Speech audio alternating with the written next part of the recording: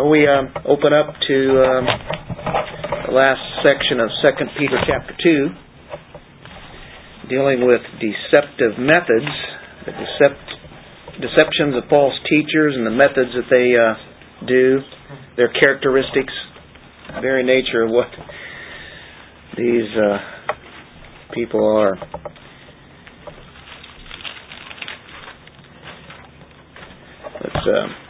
Let's read the word here in verse 17, chapter 2. These are springs without water, and mist driven by a storm, for whom the black darkness has been reserved. For speaking out arrogant words of vanity, they entice by fleshly desires, by sensuality those who barely escape from the ones who live in error, promising them freedom while they themselves are slaves of corruption. For by what a man is overcome, by this he is enslaved. For if after they have escaped the defilements of the world by the knowledge of the Lord and Savior Jesus Christ, they are again entangled in them and are overcome, the last state has become worse for them than the first. For it would be better for them not to have known the way of righteousness than having known it, to turn away from the holy commandment handed on to them. It has happened to them according to the true proverb, a dog returns to its own vomit, and a sow after washing returns to wallowing in the mire. Let's pray. Father, we thank you for your word. Thank you for your Spirit.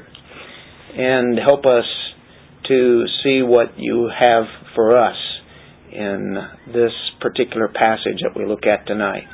And may we learn of you, and may you have all the glory.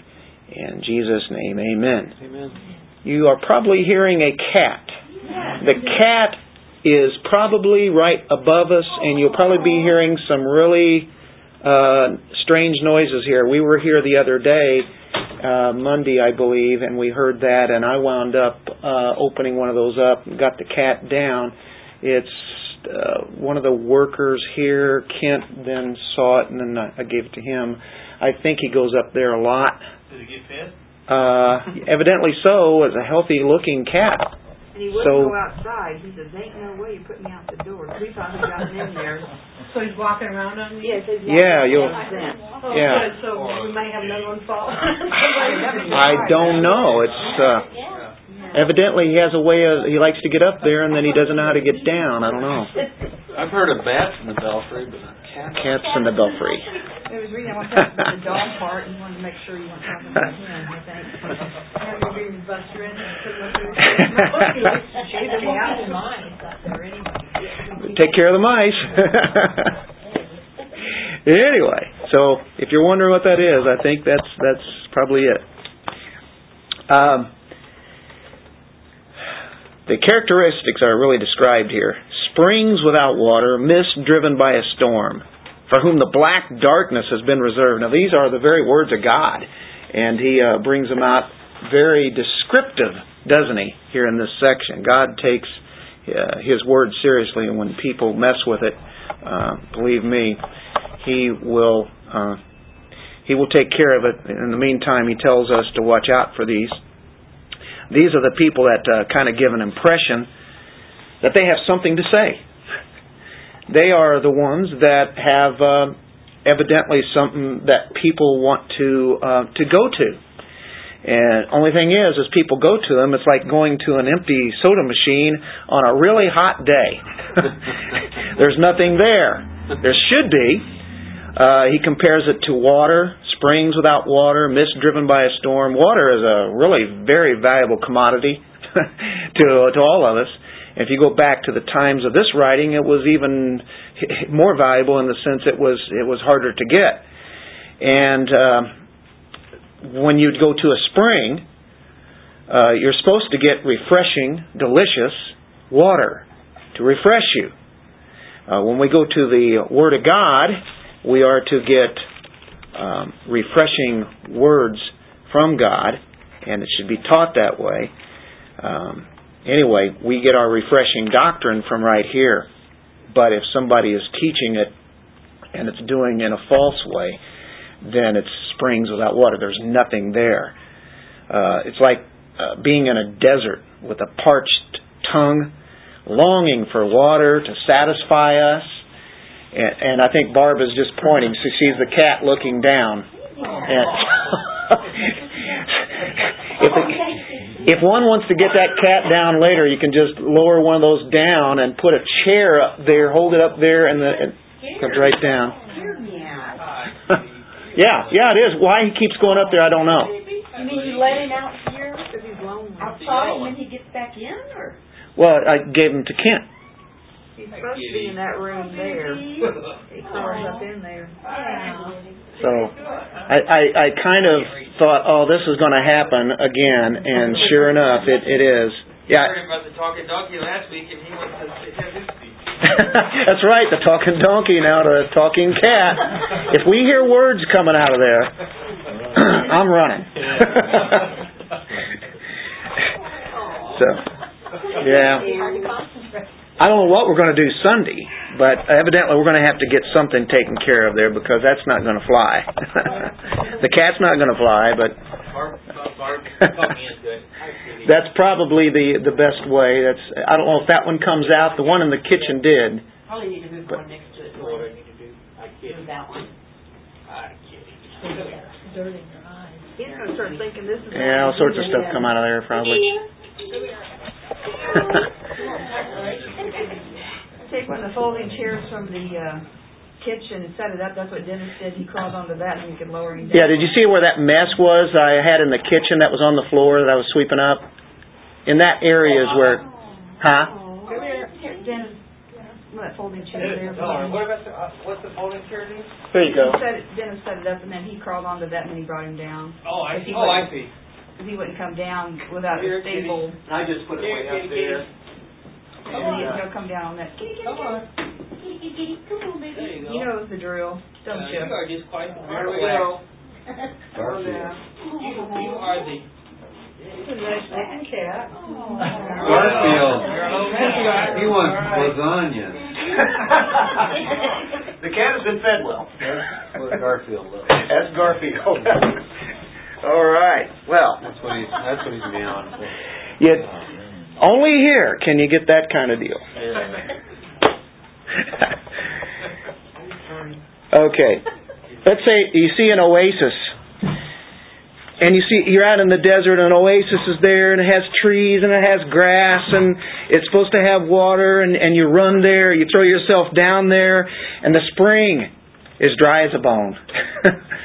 And so when we think of springs without water, the mist that are coming looks like it's going to be a rainstorm, and you haven't had rain for like months. Do you remember back, don't have to go back too far, probably even last summer, but a couple summers ago, we just had the driest summer ever. I mean, all of our plants just dried up and withered and died. And so you get, probably better get him out of there, Dwayne. I got a feeling we probably got cat allergies in here.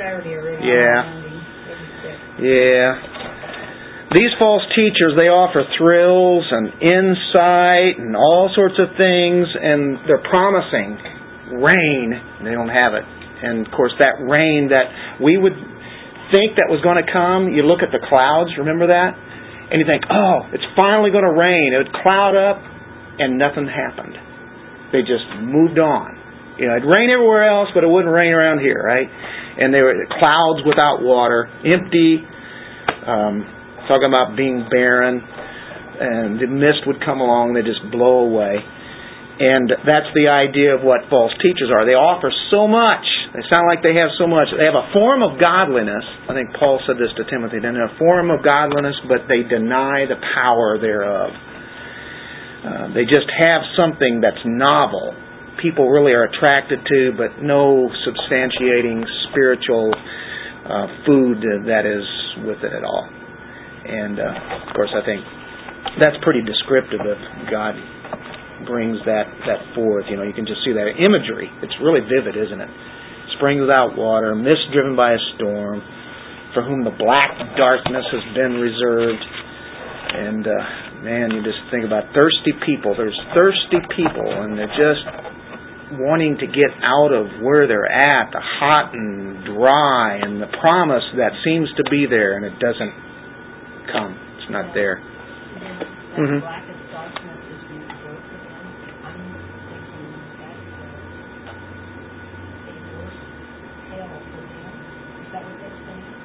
Yeah. Matter of fact, in Mark, where we were at Sunday, something along the same lines, where he's talking about the leaders of the day, the scribes and the Pharisees and the Sadducees, and right at the end of verse 40, who devour widows' houses and for appearance's sake offer long prayers, these will receive greater condemnation. So the false teachers are going to have some of the worst condemnation that anybody will have. There's degrees of punishment, like there's degrees of rewards, in heaven and in hell. This is reserved for these. Yeah.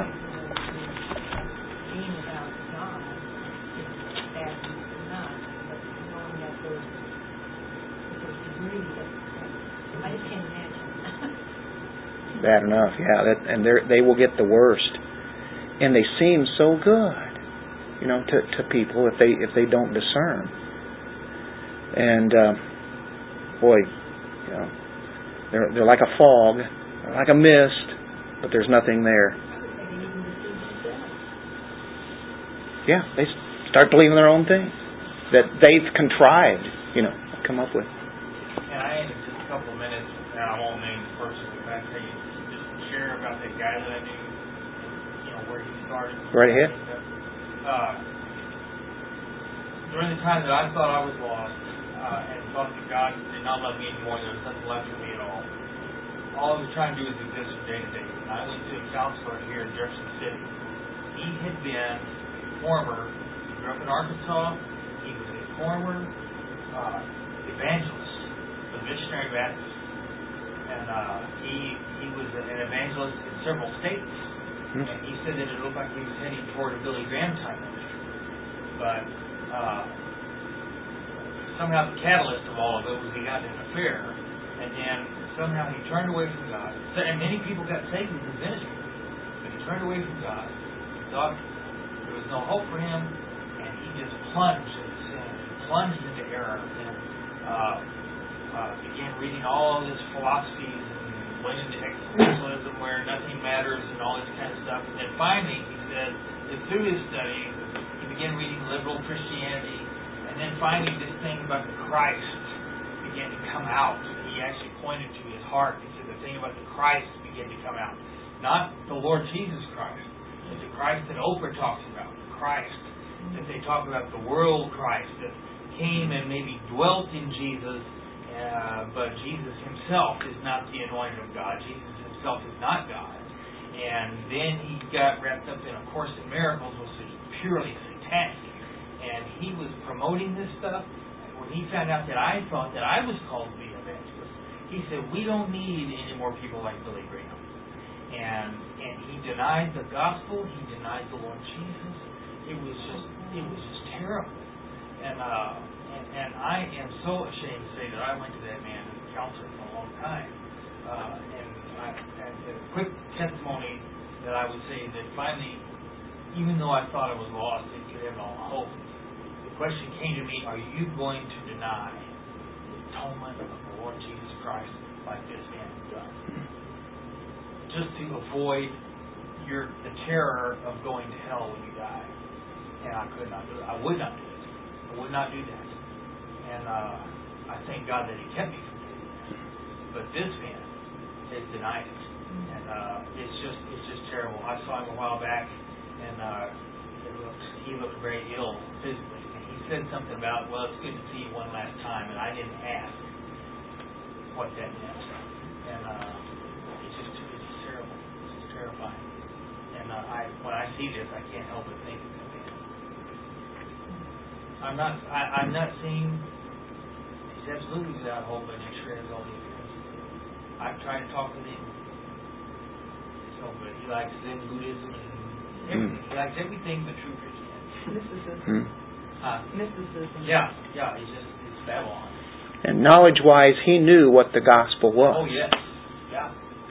And he read all the old guys. He read Jonathan Edwards and Sinners Man and Angry God. He told me, he said, I used to think what marvelous preachers. They're terrible preachers. They'll show it again tonight. He bragged about his evil desires. Thought it was funny that he smoked. Thought it was funny that he was trying to get people to fall for the faith. That's what they do, don't they? They're not only sons of hell, as Jesus called them in Matthew 23. Woe to you, scribes, Pharisees, and hypocrites, and they'd go out and evangelize people, actually bring them, into Judaism, and they'd make them sons of hell also, as Jesus spoke about. That some of these people that were converted under his ministry by hearing the Word of God, not because of his hands. They heard the Word of God and the Holy Spirit working on their hearts. He did say some of those that were converted under his ministry were still true to the faith, while he himself had abandoned. That, I imagine you've probably read this passage many times, and it just spoke to you in a real way. Jude is another one. It's all over the Scriptures, but in Jude 12, 13, along the same lines there. It's sad, really. It really is. These are the men who are hidden reefs in your love feast. Now, Peter talked about that, where they would actually have the love feast, and dealing with their church meetings, and when they feast with you without fear. They were right in there amongst them, caring for themselves, and that's what the idea is about. It's not about God, it's not about others, it's all themselves. Clouds without water, carried along by winds, autumn trees without fruit, nothing there. Doubly dead, uprooted, wild waves of the sea, casting up their own shame like foam, wandering stars for whom the black darkness has been reserved forever. That is how serious it is, and there are many who are just like what Dwayne just talked about. To actually know those kind of guys, it's kind of staggering. It definitely happens. Look in Matthew 8:12, where Jesus is talking about something along this line, dealing with hell, and he gives it along that same description.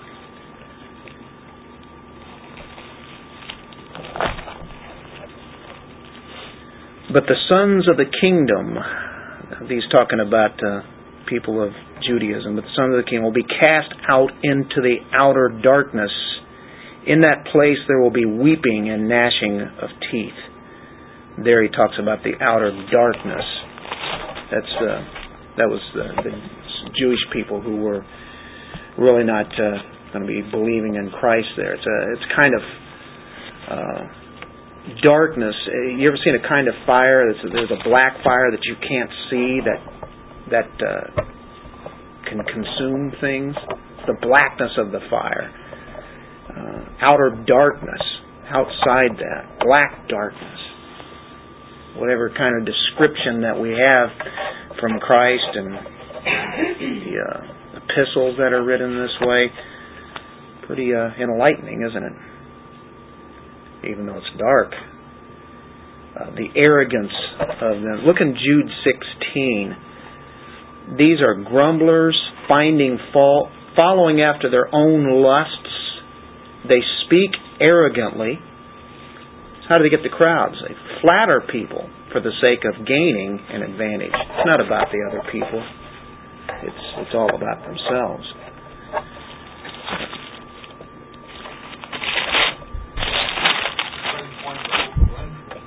I read somewhere earlier, she went to a church meeting and they were talking about the love of God, His omnipotence and His omniscience. He can do everything, He can do all things. And she thought, oh, this is good, this is good. All of a sudden, the pastor said, He is a jealous God. Whoa. That was it. Didn't want that God. She didn't want that guy. One of the old famous rock stars, he said, he said, God's so hot, why are you jealous? I mean, that's the blasphemous looking mindset. Yeah. But anyway, that was the point, is that's what turned Oprah Winfrey. Now here's some guru to millions. Yeah, she has her own religion. She's rewritten it. She's grabbed some things out of Christianity that sounds really nice about Jesus, plus all the other things that come from Eastern religions, combined them together, and she has her own thinking, along with some others where she was, I think, had learned from people that she had on her show, and it's New Age. It's really what it is. They like the Christ that makes things real comfortable. But here we have a book here that the adjectives here, the description that's involved. If somebody didn't like that kind of Jesus, they certainly would not like this area of Scripture, would they? Peter defends the truth, and he knows about the people that can get caught up into this kind of thing. And so it says in verse 18, for speaking out arrogant words, and we just spoke about that in Jude, of vanity, they entice by fleshly desires. And of course in Jude it was talking about the sensuality. There's a man that you're talking about there, Dwayne, that got into all sorts of sexual things. And that we were talking about that last week. The two go hand in hand. The false teaching, corruptness that comes along with the fleshly desires, and money, the greed that is there. I don't know where he was at as far as greed, but I'm sure that probably fit into the scheme that he continued to keep teaching, but in a different way. Kind of interesting. They entice by fleshly desires, by sensuality. People like to hear those kind of things. Those who barely escape from the ones who live in error. There are people who are enticed by this. They want to get out of the kind of life that they're in, so they get religious and they start following some people of this nature. And anyway, there's some that get out of these things, and evidently I have to wonder, would that be people like you that actually got out of things, something of that nature? Escaping. God is bringing you out of that. I think in Jude. He absolutely was trying to open away. God wouldn't let that happen, no, ultimately, did He? In my the insanity of thinking I couldn't be forgiven. It's just, any of you have ever into that, you know what it's like. It's just, you don't even think straight. It's hard for me to imagine the terrors that are described here. How people can take it so lightly and not even care about it. I mean, many of them, of course, don't even know what's the 2 Peter and Jude, but they don't take just hell itself. It's just a joke. Yeah. Well, how real it is. My buddy. Huh? I got to be there and play poker with my buddy. Look at verse 22 of Jude. And have mercy on some who are doubting. Save others. Look at this. Snatching them out of the fire. And even on some, have mercy with fear, hating even the garment polluted by the flesh.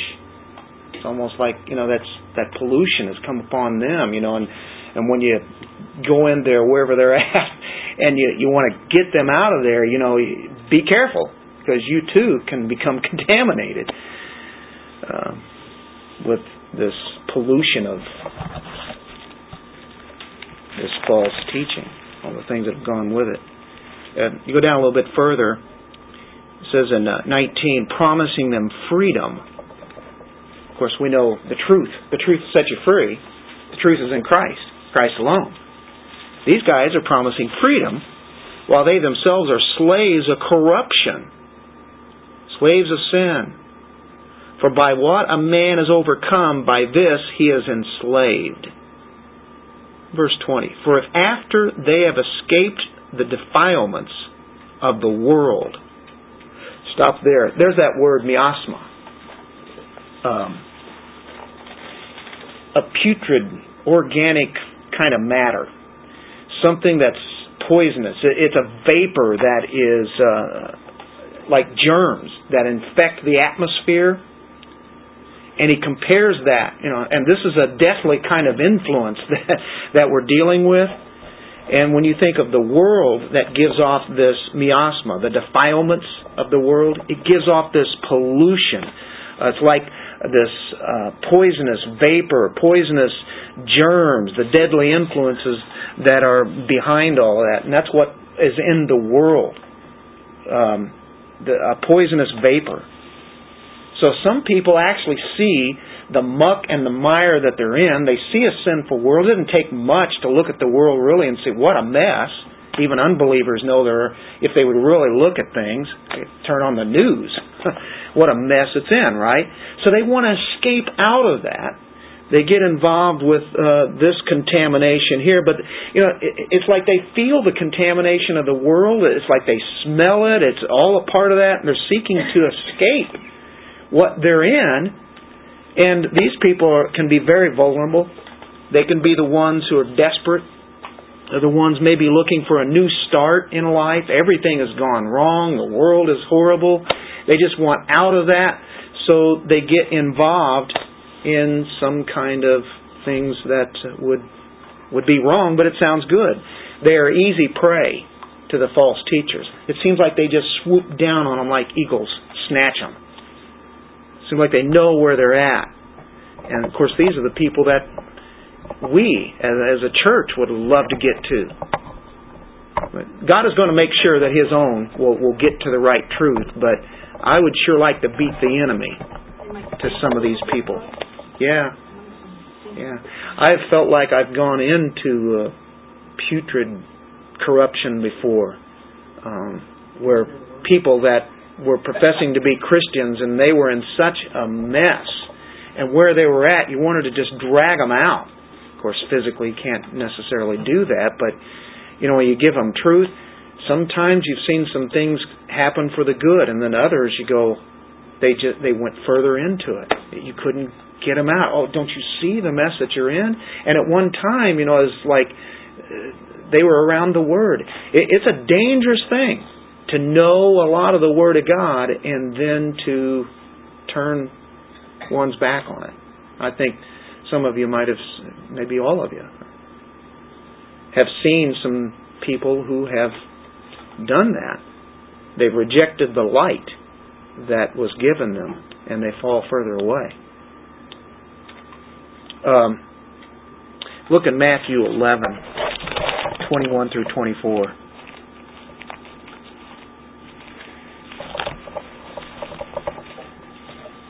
This explains some things why sometimes we see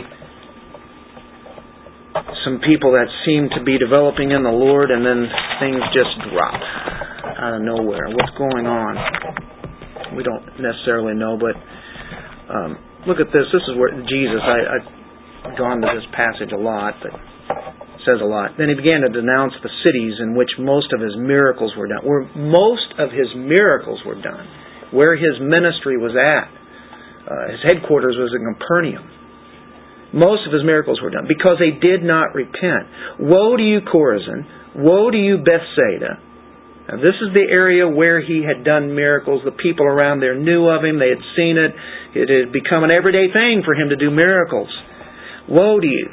For if the miracles had occurred in Tyre and Sidon, now these are Gentile pagan cities, if there had been miracles there which occurred in you, they would have repented long ago in sackcloth and ashes. They would have repented. Nevertheless, I say to you, it will be more tolerable for Tyre and Sidon in the day of judgment than for you. Tyre and Sidon, they're pagan cities, but they're going to have less judgment. There we go again. A greater condemnation coming upon people who knew truth or had seen it in action, seen Christ. And you, Capernaum, will not be exalted to heaven, will you? You will descend to Hades. For if the miracles had occurred in Sodom, which occurred in you, it would have remained to this day. Comparing to Sodom, worse than Sodom. Nevertheless, I say to you that it will be more tolerable for the land of Sodom in the day of judgment than for you. This is Jesus speaking. The meek and the mild, gentle Jesus. Wow. Look in Luke 12:47 and 48.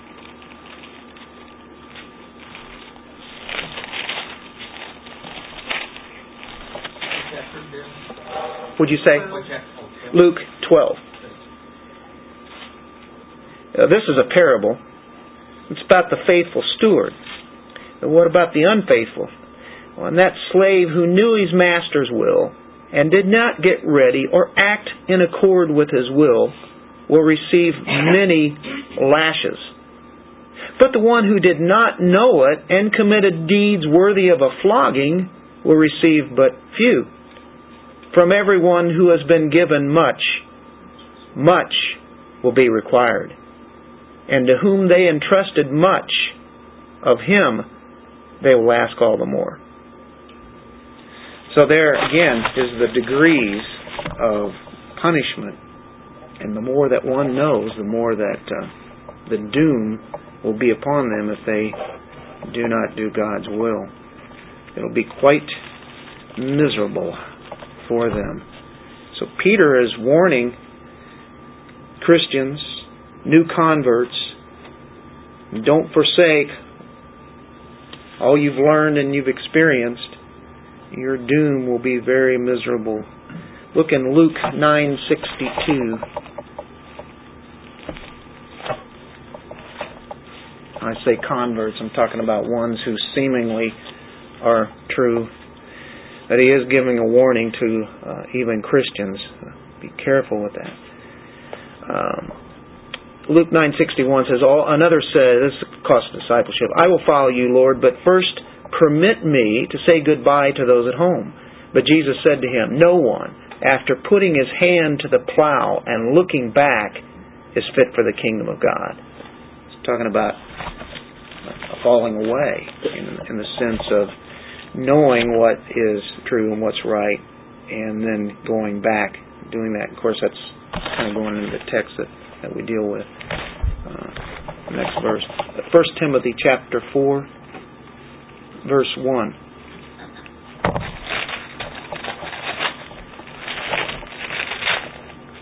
But the Spirit explicitly says that in the later times some will fall away from the faith, paying attention to deceitful spirits and doctrines of demons, by means of the hypocrisy of liars, seared in their own conscience as with a branding iron, men who forbid marriage and advocate abstaining from foods which God has created to be gratefully shared by those who believe and know the truth.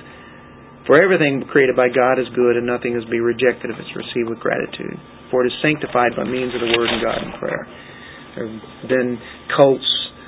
There have been even denominations forbidding marriage, at least of their leaders. You can think of priests, forbidding marriage, having certain foods you can't eat at a certain time.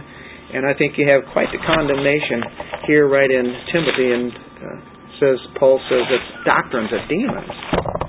And of course they'll put legalism on you, or they'll offer some kind of freedom, but they'll always hold you to themselves. Peter is not teaching here a loss of salvation as we move into this last section. And it looks like it. For if they had escaped the defilements of the world by the knowledge of the Lord and Savior Jesus Christ, it means they know about Him. You can have that kind of knowledge where you know a lot, but not ever know Him. And it says they are again entangled in them and are overcome, defeated by it. The last state has become worse for them than the first. Don't you think really what I see that what happens is they sit there and they say they personally go after those that are really teaching the truth in the Scriptures, and they just make up their own belief system. In other words, they really don't walk away from. They're claiming they got the same Jesus you got. They're just going to do it in a new fashion, a new way. They're just not following the old way. That old way of thinking is what they basically. That's what I see people do all the time. It's like they don't say they deny Christ. They're just going to get Jesus their way. And so stuff like that. That's the biggest thing. Such has happened in the liberalism. Yeah. In our realm, we've seen the liberalism in Christianity just grow in leaps and bounds. So to say you're judging too harshly on people. You shouldn't do that. Yeah, like that's usually where they go with it. They actually they don't think they've walked away. No, they wouldn't say that they deny Christ, right. But in actuality they have. They deny their own scriptures, though. They don't like the scriptures. And, so they come after those that do hold the scriptures high. Or then that's how they usually, you see them fall that way. Right. They just don't do too hard on them. Last day has become worse for them than the first. Where they were at before, they go back. Only it's even worse than ever. Even though he's not teaching that God's elect can lose the salvation here, but he's most definitely teaching that church members can be lost. When I say church members, a church, in a local church where people are supposed to be Christians, they're really not, but they have membership there, they can be lost if they're not really of Christ. They might make outward professions. They might clean up their lives. They might look good, but they turn away from Christ. You have to think of the passages, Philippians 1:6. You can go on and on. How many passages are there that show us that if you're really a true Christian, that cannot happen? For I am confident in this very thing, that He who began a good work in you will perfect it until the day of Christ Jesus. It will be done. That's a promise. And, of course, Paul is saying, I'm confident in this. I know this. And once he starts a work in it, it's about him. If he starts a true work, then it will be completed. You have to think of John 6. John 6, like verse 39, for instance. This is the will of Him who sent me, that of all that He has given me, starts with God, all that He has given me, Jesus says, I lose nothing, but raise it up on the last day. For this is the will of my Father, that everyone who beholds the Son and believes in Him will have eternal life, and I myself will raise him up on the last day. John 10. John 10, the Good Shepherd, the sheep, all through there. He knows His sheep. He says in verse 28, and I give eternal life to them, and they will never perish, and no one will snatch them out of my hand. My Father who has given them to me is greater than all, and no one is able to snatch them out of the Father's hand. I and the Father are one. Those are just a few verses. You can go on and on throughout the Scripture. You're looking. What's that? Isn't that comforting? Oh, absolutely. Absolutely. Romans 8. Yeah. Yeah, all through that. The closing of Romans 8, it just builds up and reaches the crescendo. And this is a great God, a holy God, a God who will keep His own. But do you think there's that like a believer that's hanging around a bunch of these unbelievers that are claiming that they have the truth, their spiritual walk, they're stunted in their understanding of who God is? Oh yeah, absolutely. It's a big warning. Yeah. Be very careful. Or they look at them and say, well, they must be doing okay, even though I don't agree with what they do, and they hang around them. That's why Peter wrote 1st and 2nd Peter. This is 2nd Peter in your chapter 1 and such. He's encouraging the believers, and at the same time, now he's warning, but watch out. Remember 1 John in chapter 2 there, he says, they went out from us, but they were not of us. For if they had been of us, they would have continued with us. And that's a key word there. That means to keep on. That's persevering. The ones who will keep on doing it are the ones who have been chosen by God. They will persevere. But they continued. But they went out that it might be plain that they are all not of us. Not every one of them are really of us, even though they looked like they were of us. Jesus said, He who endures to the end will be saved. You say, well, see? So you got to keep it up to make sure that you get that salvation at the end, right? Well, He's saying the ones who are His they will persevere. They will show it in the end. Hebrews. You have a lot of warnings in Hebrews. We share in Christ if, and there's a big word, if, we hold fast our confidence firm to the end. There's perseverance again. That word if.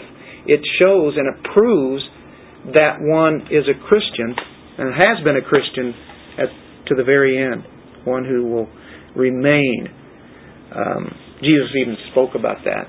If you remain in my word, or if you stick around, right? Hupomeno, to remain under, right? Paul said, I preach to you the gospel which you received, in which you stand, by which you are saved. And then he says, if you hold fast. There is, it sounds like, again, something we have to do. If that be the case, then our salvation is really not by grace. It's how we perform. Those are warnings, but it shows that here again is one who is a Christian. He will remain to that. He stands in grace. So persevering faith always works itself out in the way of righteousness. To abandon the way of righteousness is to show that one was not true. He excludes himself from salvation. It's like, and then of course, what's the very end here? He gives the illustration of the dog and the pig. In 2 Peter 2:21. For it would be better for them not to have known the way of righteousness. Why? Because we've already stated, the more you have, the more responsible you are. Even as Christians, we're held responsible. Not that we're going to lose salvation, but we're held responsible. And I think it's dealing with, how we are rewarded in this sense. If we are a good witness to Him, well then we can bring more glory to Christ in our lives even right now. But it'd be better for them not to have known the way of righteousness than having known it, to turn away from the holy commandment handed on to them.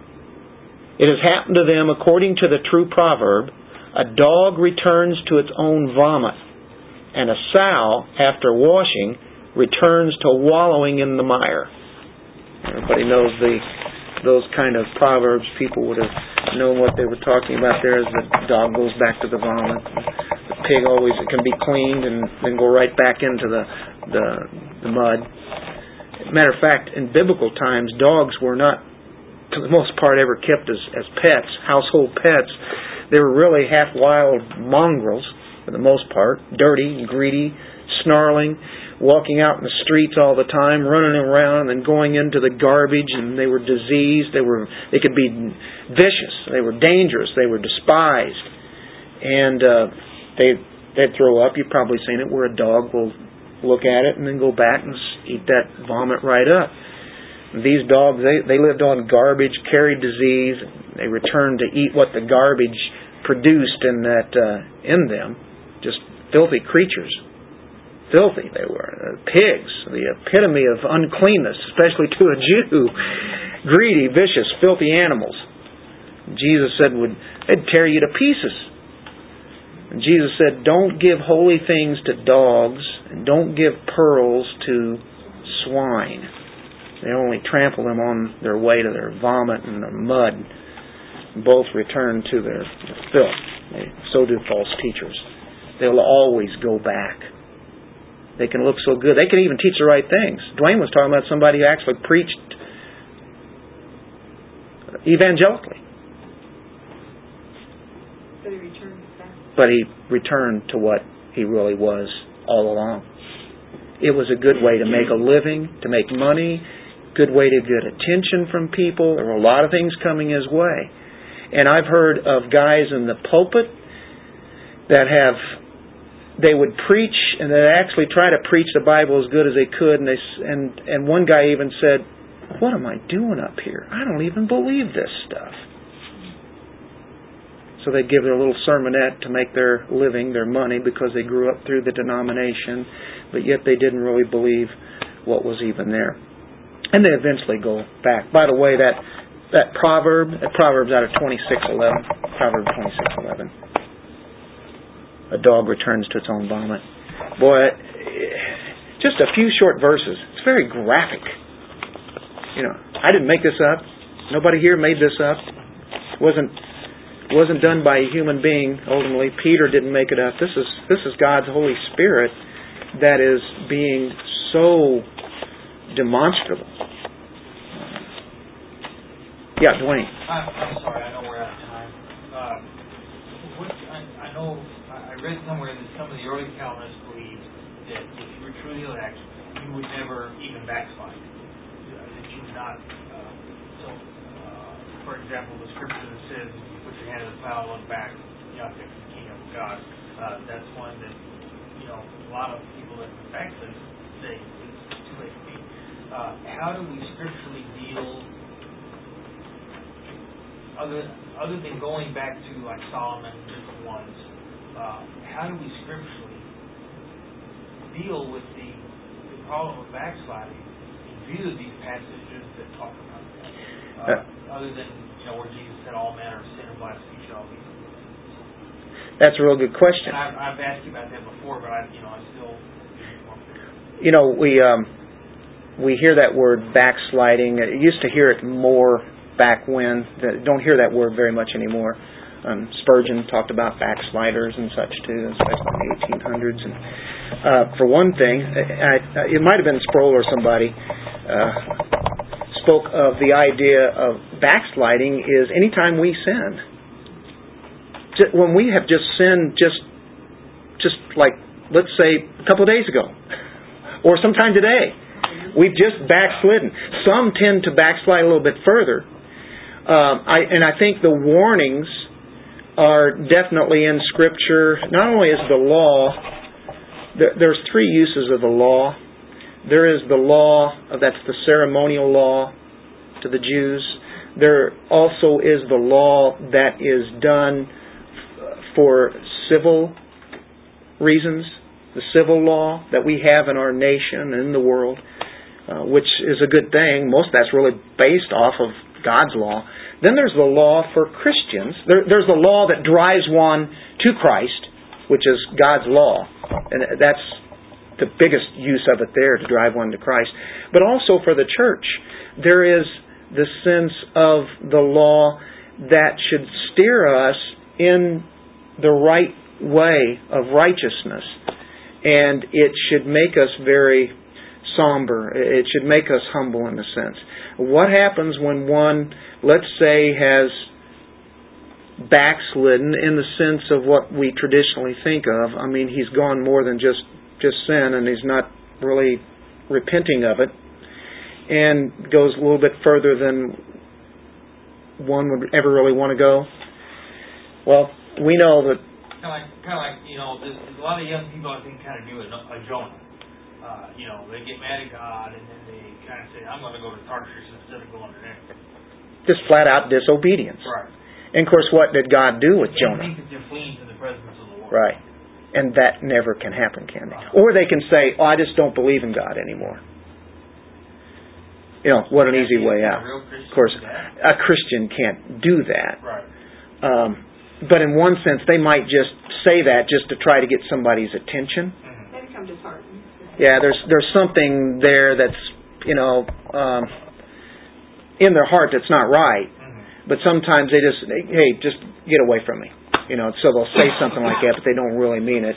But I think one can become hardened. I think there are many scriptural passages. Of course, you have to think of somebody like Samson. Look at some of the things that he did. I mean, he doesn't even show that he even looks like a Christian, does he? When I was a kid, first read him in the Hall of Fame, the Faith Hall of Fame, I was stunned. Yeah. What's he doing there? And it doesn't give license to sin. At the same time, you have a host of others. Of course, you can think of Lot. We talked about Lot before. I think we dealt with that one night. Well, I didn't mean to hold everybody up. But wouldn't you say, how about Solomon? Right. Solomon definitely, I think, would be an example of real backsliding with what he had gotten into. And there he is, And of course you read Ecclesiastes and you see as he's looking back, everything is empty. It's deceptive. He got caught up in all the things that he had, and it wasn't the answer. And even though he knew what the answer was, he had that wisdom. So, you look at 1 John, and it says this: when we sin, what are we supposed to do? Confess our sin. Ask forgiveness right there. And make it a short list. When people let it go longer and longer, they become hardened, and I'm talking about like true Christians, all of a sudden we see that they don't even look like Christians anymore. And Peter has addressed that whenever in his first epistle, it's in this epistle here, chapter 1 of 2 Peter. For he who lacks the qualities of knowledge, self-control, perseverance, godliness, brotherly kindness, love, all of those qualities that are Christians' qualities, for if you lack these qualities, if right now they're not really bearing like fruit should be bearing, if it's not there, they're blind or they're short-sighted, having forgotten his purification from his former sins. This is one who is a believer. But they've gotten to a point now they're like blind, and the qualities aren't showing. If somebody saw them, they go, well, that guy's not a believer. But you know full well that, they are of Christ. And they are His chosen. And He says, make certain, be diligent about it. Really work at it about your calling and God's choosing you. For as long as you practice these things, you will never stumble.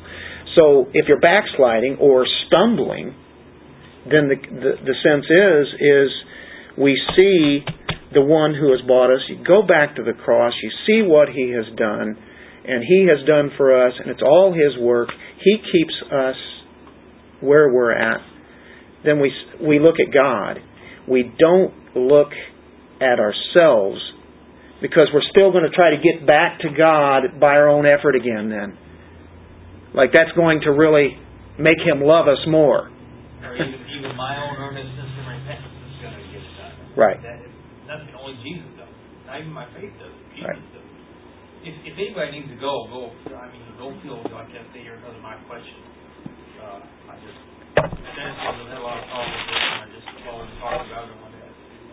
Well, it hits kind of with this area right here, and I think all the years that you were underneath some terrible teaching, and you don't mind if I do this because you've been saying it all along, anyways. I'm not saying anything new, and who here hasn't been under some kind of things that were wrong? I'd be the first to admit, hey, there were things way back whenever I first started that really had. It was cult. It was cult stuff. Jehovah's Witnesses, Mormons, dealing with. By the way, we're talking about Mormons, for instance. They actually will say they believe in Jesus.